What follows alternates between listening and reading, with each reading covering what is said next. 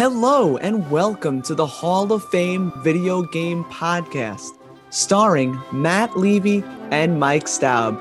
We love video games and have embarked on a journey to index the greatest video games of all time into our very own Hall of Fame. Here's the show. Hey guys, and welcome to the Hall of Fame Video Game Podcast. I am Matt Levy, and I am joined with he's in his orange. He's got his hair down underneath, so you can't tell gender, but I know it's Mike. Mike Staub, how are you, Mike? Good. Ready to go into the rooms where it's too warm, but not the rooms where there are water yet. I mean, I could still go in the water, but it won't be a good time. Check the temperature in your current suit, Mike. You might not survive in certain rooms. Depends. It depends. So we'll see. You know what? I don't mind taking a little damage if it means I could sequence break the situation here in a whole new point of view. Yes, in a whole new point of view. So the game that we are talking about, that we are enshrining in our classical Hall of Fame, is Metroid Prime 2002. Came out November 18th in the United States, in North America, for the Nintendo GameCube. So, Mike, I want to hit you right off the bat. Yeah. We've talked about some Metroid games on this podcast, some games that were fully deserving, but this one's a little different. Where does this one hit for you? Metroid Prime? I love Metroid Prime.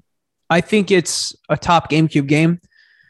I think if we were to say, hey, pick out the 5 best GameCube games, it's probably Wind Waker, Metroid Prime, Smash Brothers, Melee, Resident Evil 4, and I don't know, pick the 5th. You can wild card if you want. Yeah, maybe a Pikmin game you could throw in there. Pikmin's good. There's a whole bunch of them. I would say Twilight Princess, but that's kind of more of a Wii thing because it was released, and it's also got some Capcom stuff. You got stuff like Beautiful Joe, but I think you're right. I think the heavy hitters. I think we might be missing one or two, but the heavy hitters you got it right there. This is in the top class of Nintendo GameCube games, but among the best. But it was surprising, Mike. This game, you and me are old enough to remember, this game is very different than all the rest of the Metroid games that were previously to this. Oh, for sure. For sure. It was a big deal when Nintendo had come out and say, hey, guess what? The next Metroid game is going to release, and it's going to be a first-person game.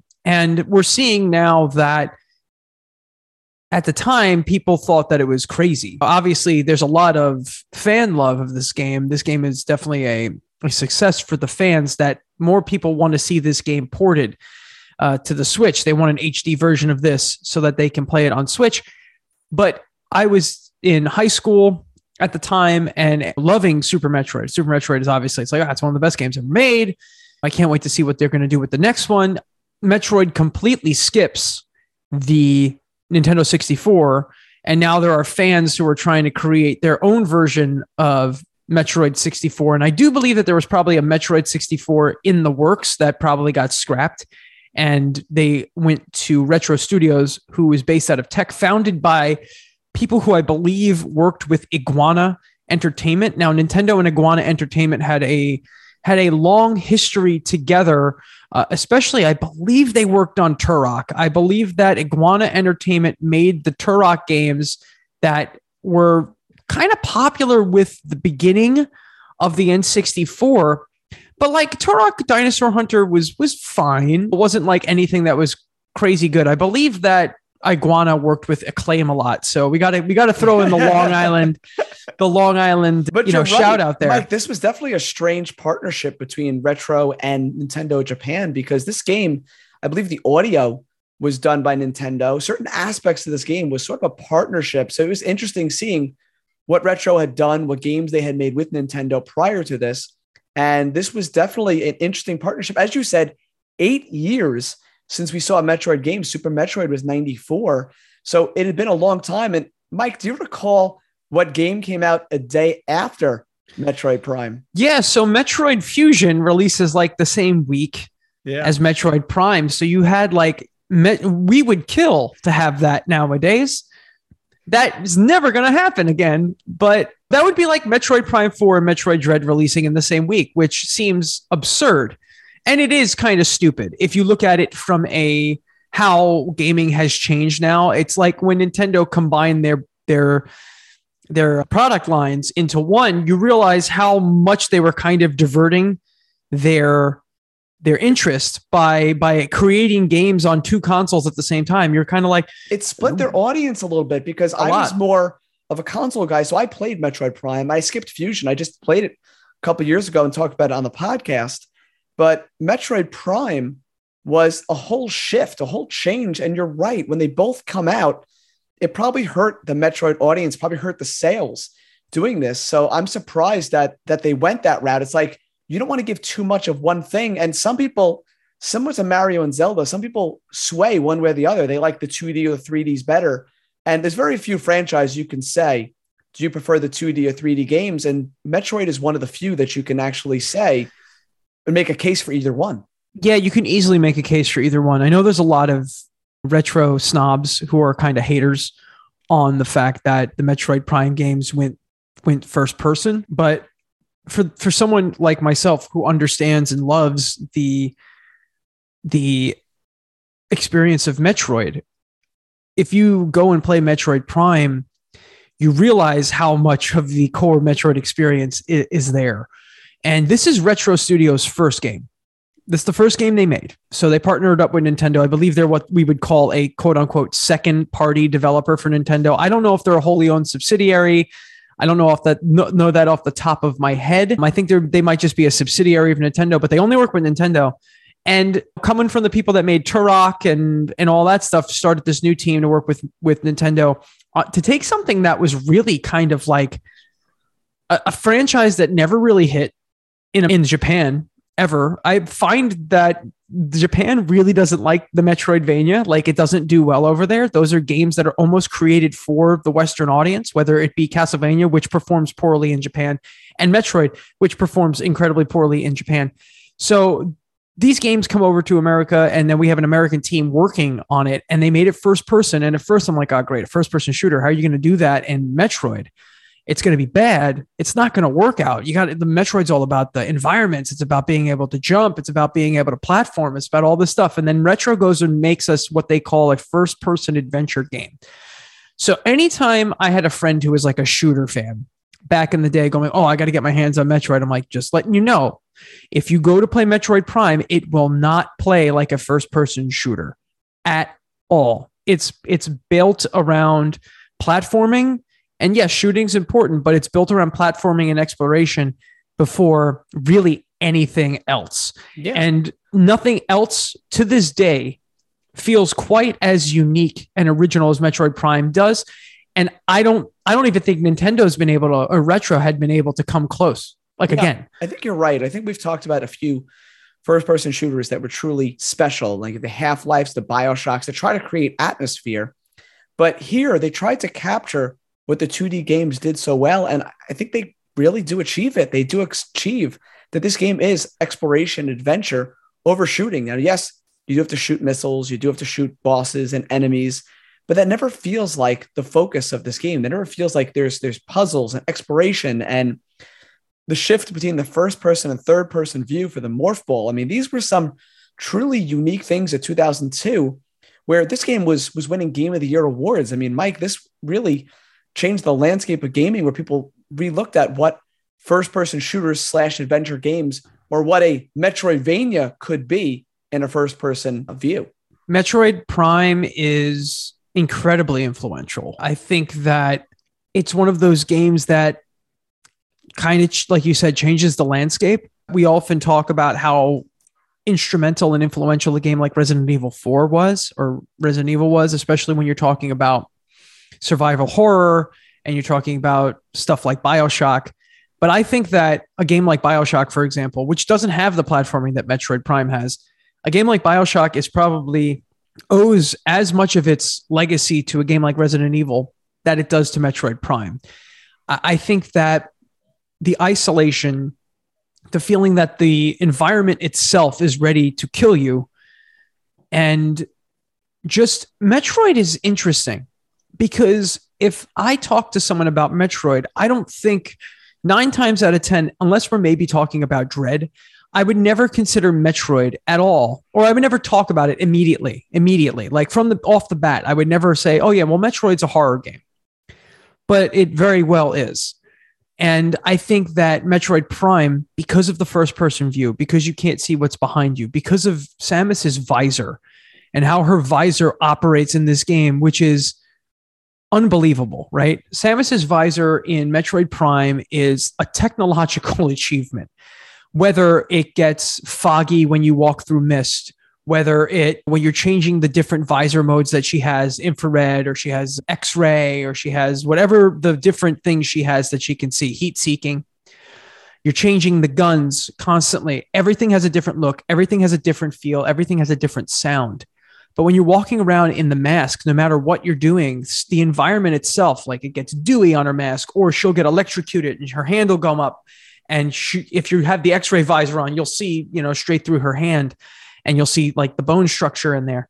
It's something that Metroid Prime doesn't really get the credit it's due, because this game, and I remember saying this as someone in 2002, someone who was 16 years old at the time, who this game was like it was a complete, like pulled the rug out from under me. I hadn't played anything like this. And I remember being a kid at that age and being old enough to understand, like, oh no, this is special. What they've done here is amazing. And lastly, the attention to detail is so remarkable that it's hard to really compare Metroid Prime to anything else other than Metroid Prime 2 and Metroid Prime 3, which are both great games in their own right. Metroid Prime isn't perfect. I think the key searching mission is kind of dull. And we could talk about that more later, as you have to find like all these keys to do this stuff. But I think what it does brings it so close to being like a perfect video game. And the environment it crafts, it feels like you're in it. It feels like you're in the game. The space pirates are terrifying. It's got that The Thing meets Alien kind of vibes to it. And it's just really good. Yeah. Something that you brought up, Mike, was the visor, the HUD display, as we've grown to know in first-person games. But this time, it actually has practical reasons for everything to be on your screen, because when you play most first-person shooters and you see your ammo or your health bar or what weapon you're using and all these different stats, it doesn't really make sense that that should be there, because you're a guy walking around, you're not wearing a helmet, you're not wearing a mask, and you're just it's there for the convenience of the player. But in this game, yes, it's the visual fidelity and yes, the cool effects, but it actually makes sense that her visor would have these technological features where it has some practical sense to it. And the other achievement I talked about briefly before that I love besides the visor was that it switched to that third person when you went to Morph Ball. It made it feel like Metroid. It made it feel like it still had that. Because when you go to Morph Ball in first person, what would you really be looking at? You'd be spinning around in circles. Yeah, so, it would be really stupid. So it just makes no sense, but that's got to be so difficult from a gameplay point of view to have the view shift, but it still functions so well. Yeah, it was a really smooth transition, whether you're using the Morph Ball or the Screw Attack. And it's one of those things where I remember seeing that it was in first person. And I'm like, all right, so they're not going to do the Screw Attack, or the Morph Ball is like going to be no way to do it. And then I remember the first time playing it at Sam Goody on a demo unit in the Broadway Mall in Hicksville, New York. So for those of you who are local, you can remember this. I remember playing it. It's like the beginning mission where in Metroid fashion, you go to some place, you do something, the place blows up, you lose all your powers, and you got to find them again. And I remember transforming into the Morph Ball for the first time and seeing it zoom out. And there's that short little clip of Samus kind of rolling up into the ball. And then you're rolling around and you're dropping bombs and it's great. Like, it's great. It works. It works really, really well. And it adds to the Metroidness of it all. And you're just like any other Metroidvania, you're getting abilities like the Morph Ball, the bomb, the super bomb, the spider ball, which is awesome in Metroid Prime. Oh my gosh. Like the spider bomb, magnetic rails, tracks that you can adhere yourself to so you can roll around and solve puzzles and find stuff. And Metroid Prime also just The shooting really works. Like all of the gameplay elements that make the gameplay very good are so tight. Yeah, it's such a really tight game. Whether you're dashing around enemies to get behind them to shoot them, whether eventually you're using the grappling hook to steal a mask off a guy to shoot him in the face. I'm so happy you brought up the grapple beam, because the grapple beam was just so cool in this game. I loved being able to use the grapple beam and swinging around. That was a really cool element. And you're right, Mike, because games that are this ambitious, sometimes part of it doesn't work. Like it's more exploration and the shooting doesn't feel well, or the shooting feels well and you don't like the mobility of it. But you're right. They really made all of it work. Yeah, no, for sure. And I think that's because Nintendo probably went to Retro a lot and was like, you guys have to get this right. And also you're Retro. It's your first game. You're working with Nintendo with one of, as an American gamer, a series that, like, I always say this, it's like Nintendo is a strange company, right? It's like Nintendo's character is Mario. Always has been, always will be. He's the main guy. He's always going to be your main guy. Nintendo's game is Zelda, right? If you're going to say like, hey, what's the game that gets like all of the gamers, all of the core Nintendo fans excited? It's always the Zelda game. That's the biggest one. And then you have Metroid. Metroid is for the game makers. It's for the hardcore gamers that exist within the Nintendo fan base. It's for that niche of a niche of a niche of gamers that love Nintendo, like stuff that's hard, difficult, and weird and dark. And at the same time, a lot of those folks are guys or people that make games, or there wouldn't be 1,000,001 Metroidvanias. Like it's clear that like game designers like Metroid for certain reasons. And I think it's because, and it's why I don't like roguelikes a lot of the time, it's because it's so intentional. Detail is so important. And if you're like if you're a designer, that's your job. Your job is to do that. And Metroid Prime does it almost as good as any other Metroid game out there. I think that if you were to say to me, Mike, ask me, Mike, what are the top 3 Metroid games? I would go probably Metroid, Super Metroid. It's hard. It's going to be hard to cut down to 3, but probably Super Metroid. I'm going to go real nuts and say Metroid Dread. And I think Metroid Prime. I think this is a top 3 Metroid game. And I think those 3 games are probably like all tied for number 1. And Zero Mission's really good. And that's not an insult to Zero Mission or Fusion, which are both excellent games, but I'm probably right there with you, Mike. It's really impressive what this series has done. And people think, but yeah, this is Metroid Pinball. Yes, there's Metroid Hunters. There's other ones out there that Federation Force. They're not all hits, but they're mostly really, really good games. And this one in particular, Mike, you said it. They just the audio, the visuals, the tight gameplay, the story. This is really a masterclass in design. So it's Nintendo has all these franchises, and I feel like Metroid might have the highest like super hit percentage. Federation Force is a problem, but otherwise, even like Samus Returns, like the remake of Metroid 2, isn't like the best. Well, I'm going to say something even more outlandish. Good. Even Other M, if you skip the story, I enjoy the game. If you just take it and say the story means nothing because the story does some things, it does some bad things. I enjoy the game, but I did a little deep dive, Mike, on the history. And Retro, it took them a year or 2 to bring this to Nintendo and show them sort of the mechanics of the first person. Then it took them another year to get even the first level done for Nintendo to approve the style and gameplay and world design. Then it took them 1 last year to complete the rest of the game. Nintendo was kind of asking them for a certain release date.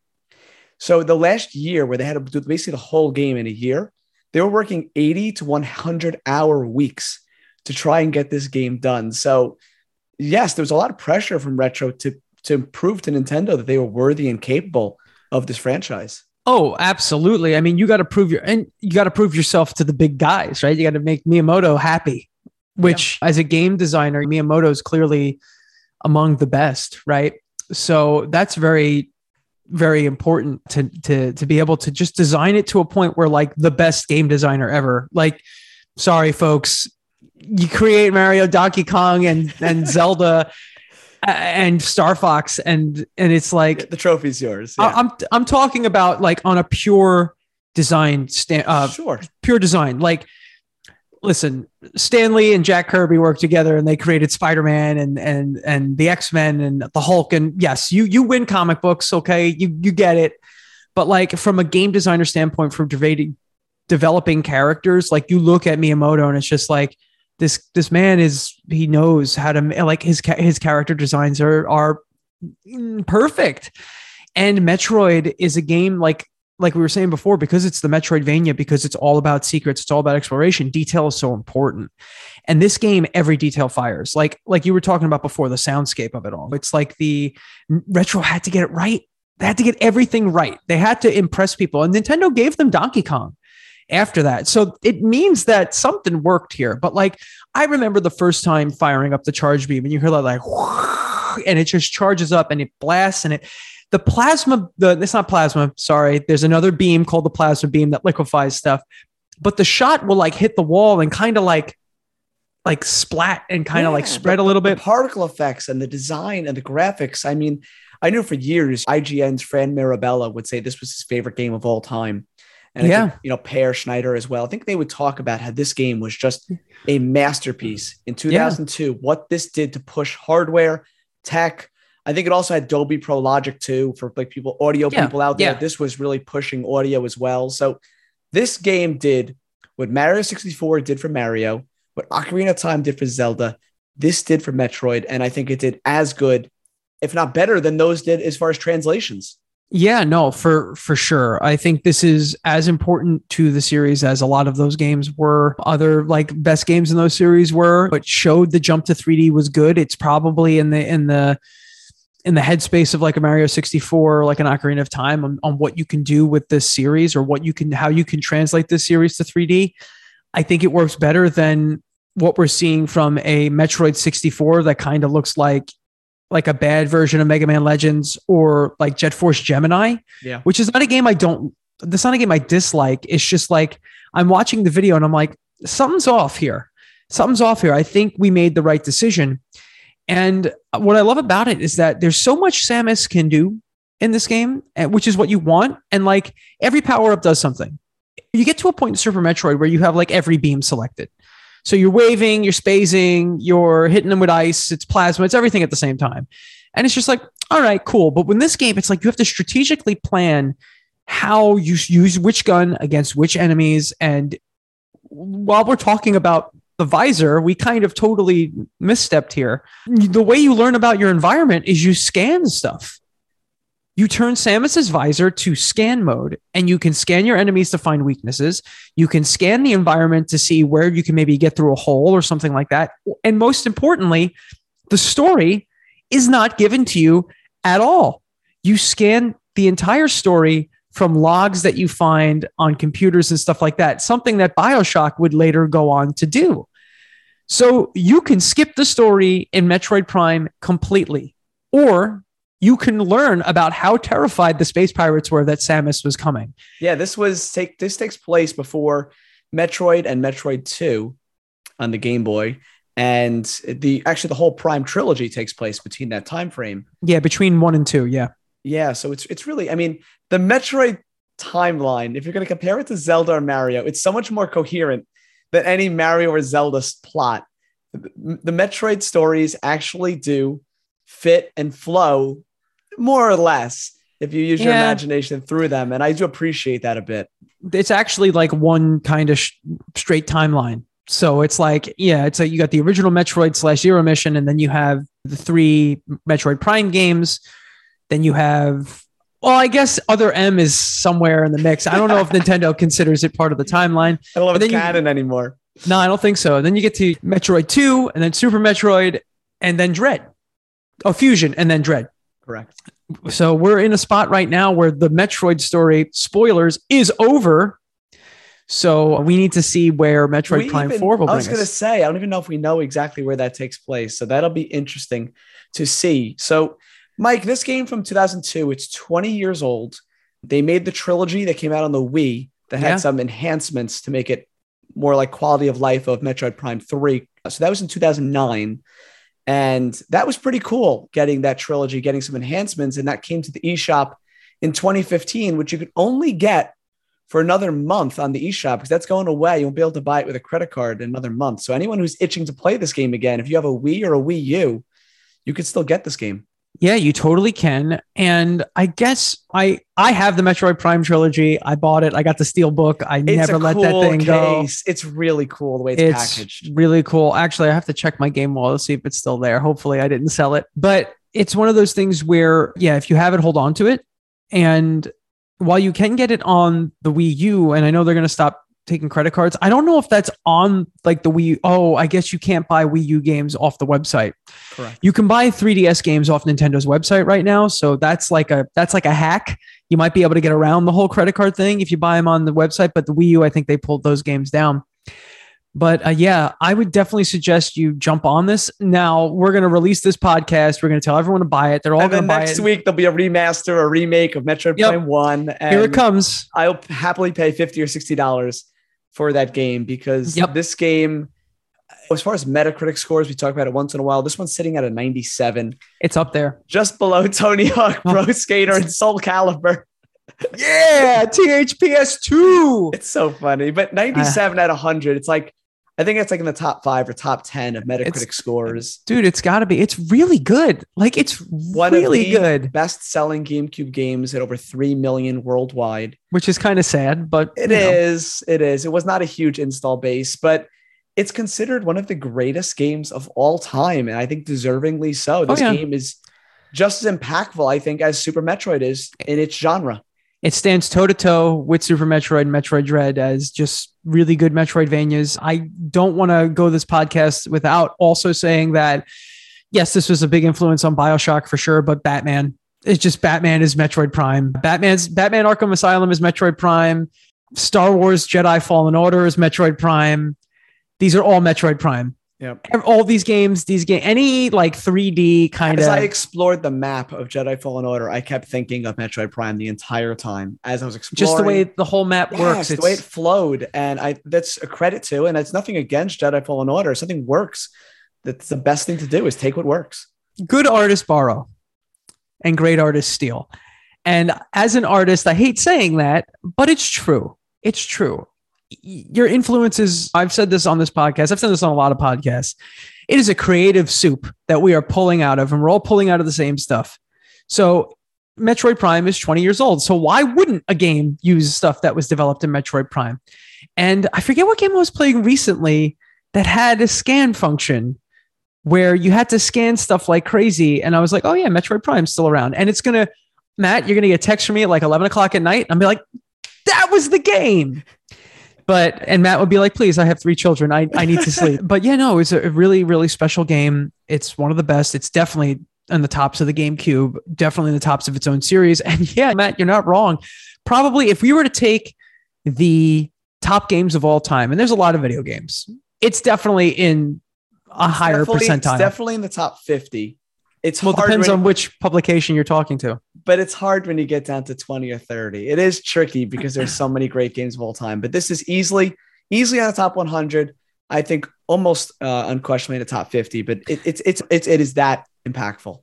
And the mood, right? The mood of it all. Like we talked briefly about the music in this game, but wow, the sound effects and the music and the urban legend goes. And I remember reading this on like Metroid's wiki because that's what I do in my free time. I'll read like wikis for game series and like tie stuff together. Apparently like Tommy Tallarico, who was famous now he's famous for Video Games Live. He runs that program, but he did the music for like Earthworm Jim and some of the Tomb Raider games. He was really he was on G4 for a while with a couple of shows.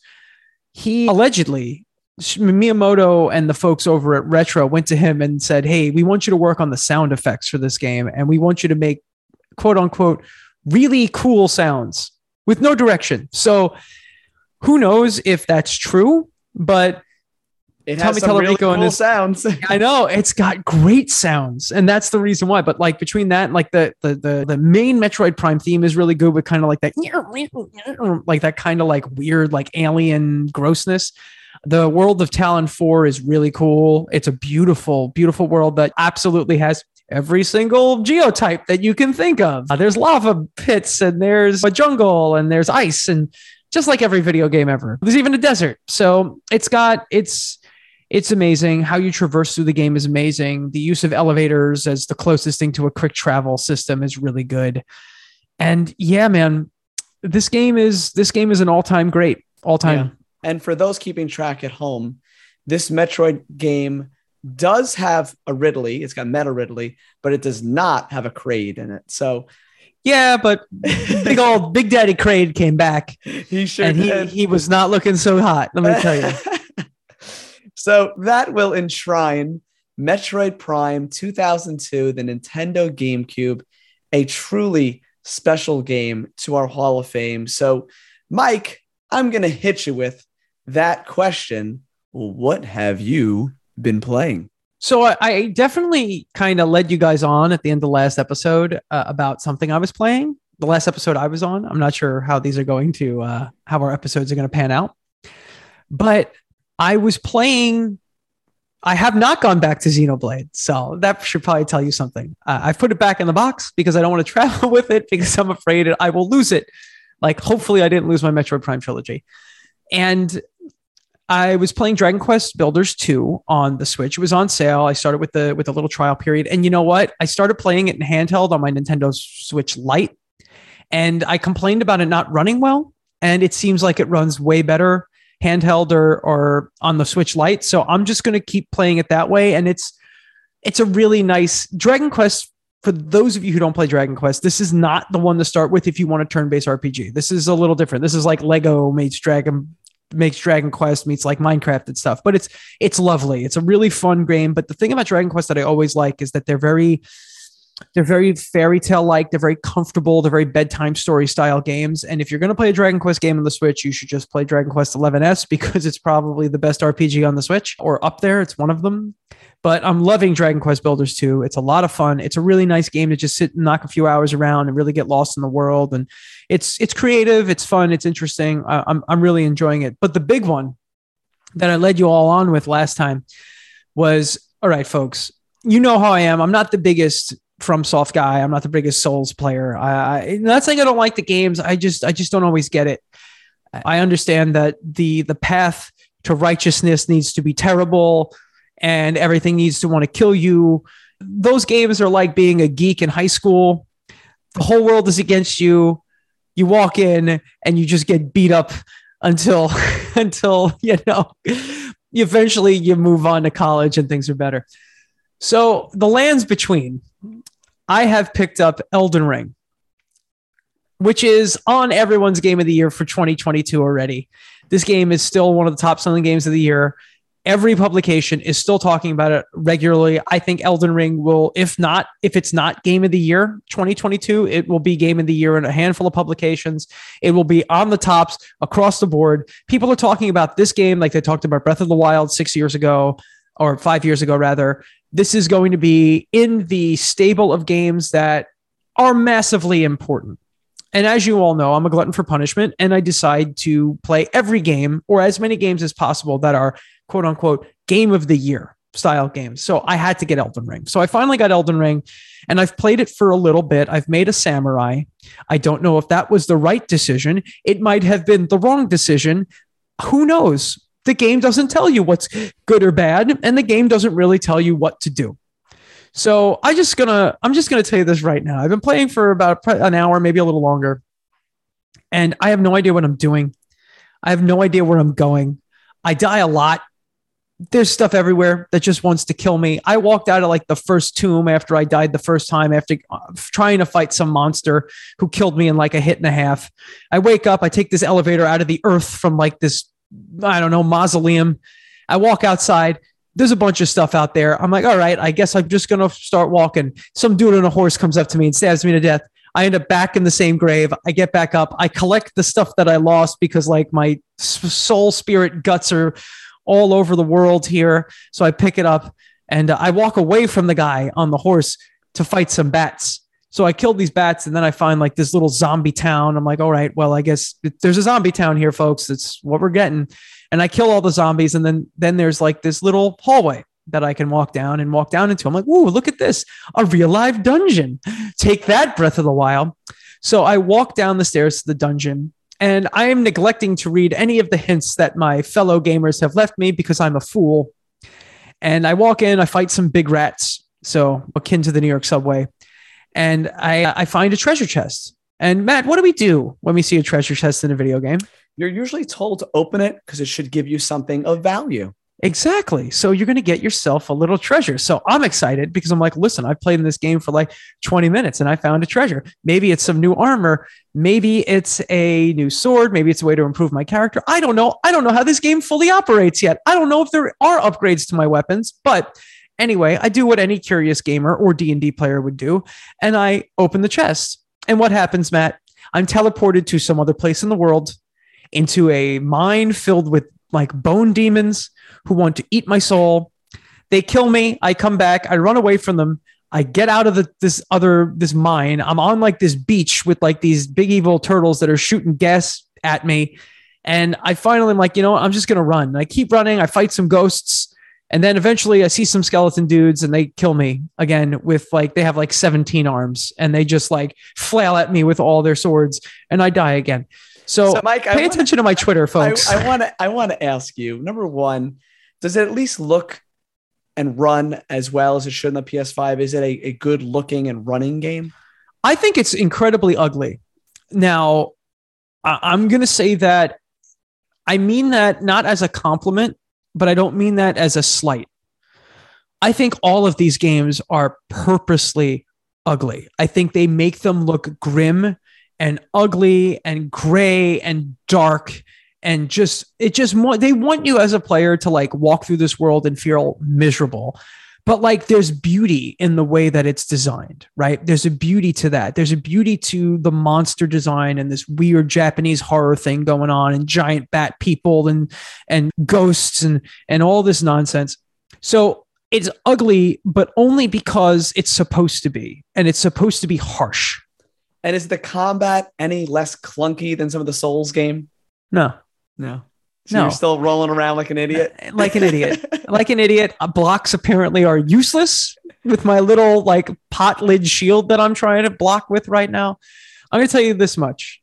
To anyone out there on the internet who tried to sucker your friends named Mike Staub into playing this game because your justification for it was, listen, Mike, it's not like the other Souls games. I've been lied to. All right. This is Dr. Pepper does not taste like regular Dr. Pepper. It's fine, but it's not the same. This is exactly what I'd expect out of a Souls game. Just it's an open world now. So there's no like linear path that I have to worry about fighting a boss. I can die when I feel like it, I guess.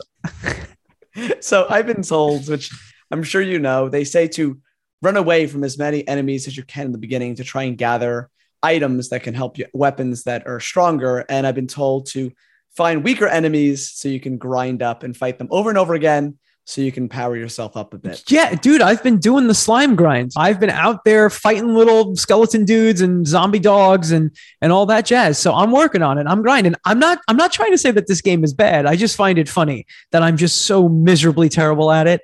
And I don't know if I will get better, but eventually I'm going to get there. I'm going to get there somewhere.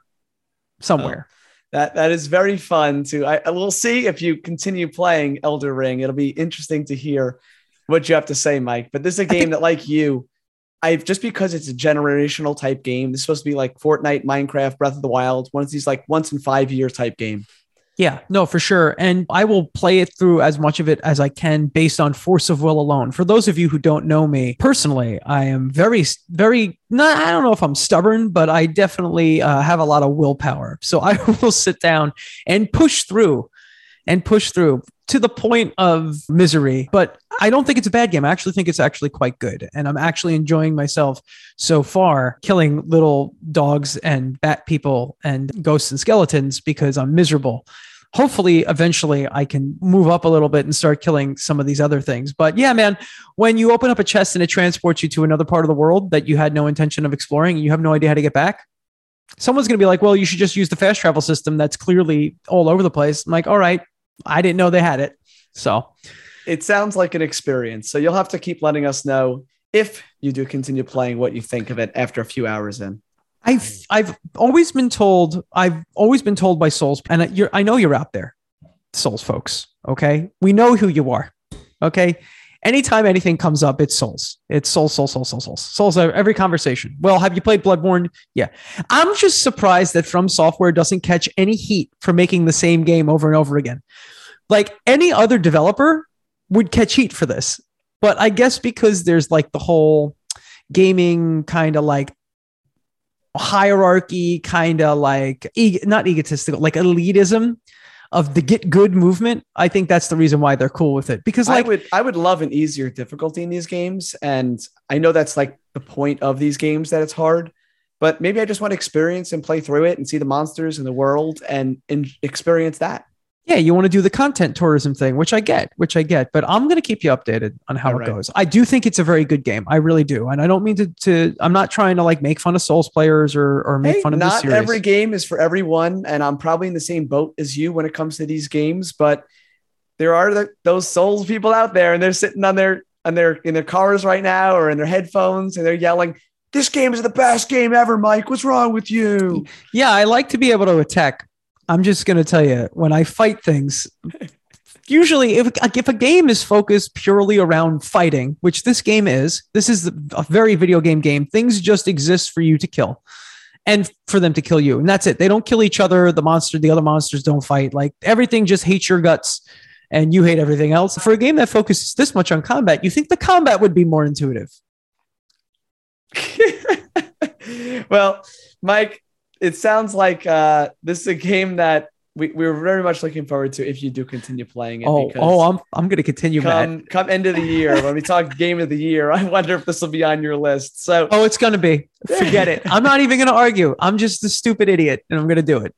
What about you, man? What are you playing? So I, like you, Mike, I have not played any more of Xenoblade Chronicles as of yet. I've not given up. I got back into, not on a whim really, but it just was there and I clicked on it, was Hyrule Warriors Age of Calamity, something that I had only played like an hour of. And I feel like last week you were talking about this type of game where it's like, yeah, I would love a Switch too, because some games will run a little better. And this game is one of them where it's okay in single player.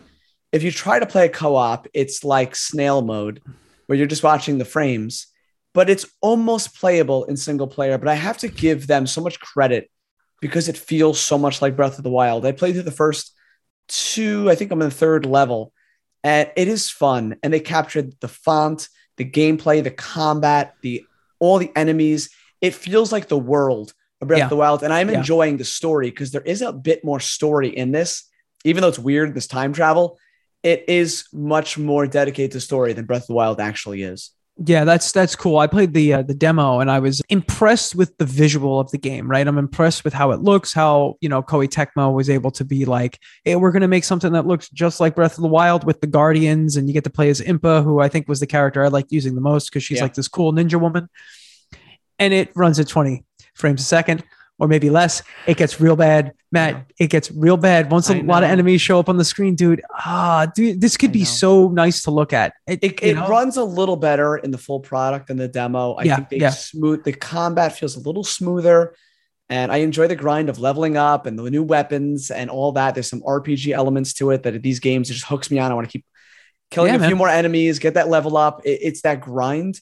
And there's the strategy elements of the battlefield and knowing where to use your different characters. And I do love that aspect, but we'll see. It does not run as well as some of the other Warriors and Musou games on the Switch. And it's not like I can play this game on the PC or PS5. It's not an option. No, and I'll tell you right now, no offense to the game itself, because I do think it's probably, Musou isn't really my thing, but it probably is something that's pretty good. I played this on the Switch, the demo, and I was like, okay, cool. There's definitely some creative things you could do they did with the game, but how it was running, it was like, it's hard to play because the whole point of the game is about quick action, and when you slow down your frame rate, that kind of screws you up. So when I'm a Persona 5 guy, and I really like that series. So when Persona 5 Strikers came out and it's like, hey, it's less of a Musou and almost more like a Kingdom Hearts game, I was like, oh, let's give this a shot. I purposely went out of my way to buy it for the PS5 or PS4 and played it on the PS5 because I was like, I don't want to deal with that nonsense when I'm trying to kill stuff. So, it's a beautiful game, Hyrule Warriors Age of Calamity, but it's just a shame because like the One Piece Warriors games, you can play those on PlayStation, Xbox, PC. Yeah. But because, of course, this is a Nintendo property, you're not playing it anywhere else. So I'm just hoping if there is a Switch 2, Switch Pro, Super Switch, whatever it is, They kind of need one. Games, yeah, it makes these games a little more playable. So that's what I've been up to. I don't really have something that I'm fully like sucked into right now. It's kind of like you said, a kind of a dry time right now for new releases. Yeah, it's a good time to catch up on games you might have missed, I think, or games that you might have missed over the years. I actually plan on getting more into some older retro stuff in the near future too. Yeah, very cool. So that will do it for this week on the Hall of Fame Video Game Podcast. Mike, where can people who are looking for you, they want to find you, how can they see you out there? Well, first and foremost, I'm going to continue to update my Twitter with my experience with Elden Ring. So you can follow me on Twitter and Instagram at _Mike_Staub. You can find me there. You can also find me with my band, Bad Mary. If you search us out, Bad Mary, or you can go to Bad Mary Band or on Instagram and Twitter, or you can find us at badmary.com. You can also find me here on the Hall of Fame podcast, Hall of Fame Video Game Podcast, where I talk with Matt about video games. And it's a true joy every week to come and spend this time with you, Matt. It's been a blast and I love doing it. So you can find me here. And then last but not least, you can find me with Long Island Retro Gaming. You could go to LI Retro on all your social medias and be geared up for our Long Island Retro Gaming Expo, which is a really cool, chill, fun, family-friendly video game convention that we do in August. It's going to be the second weekend in August, Friday, Saturday, and Sunday. So find me at all those spots. And then you will find me here next time when we talk about another game that is revolutionary. Yeah, so this was our 74th episode. We're going to have a special one planned for number 75. So we hope you guys are tuning in next week.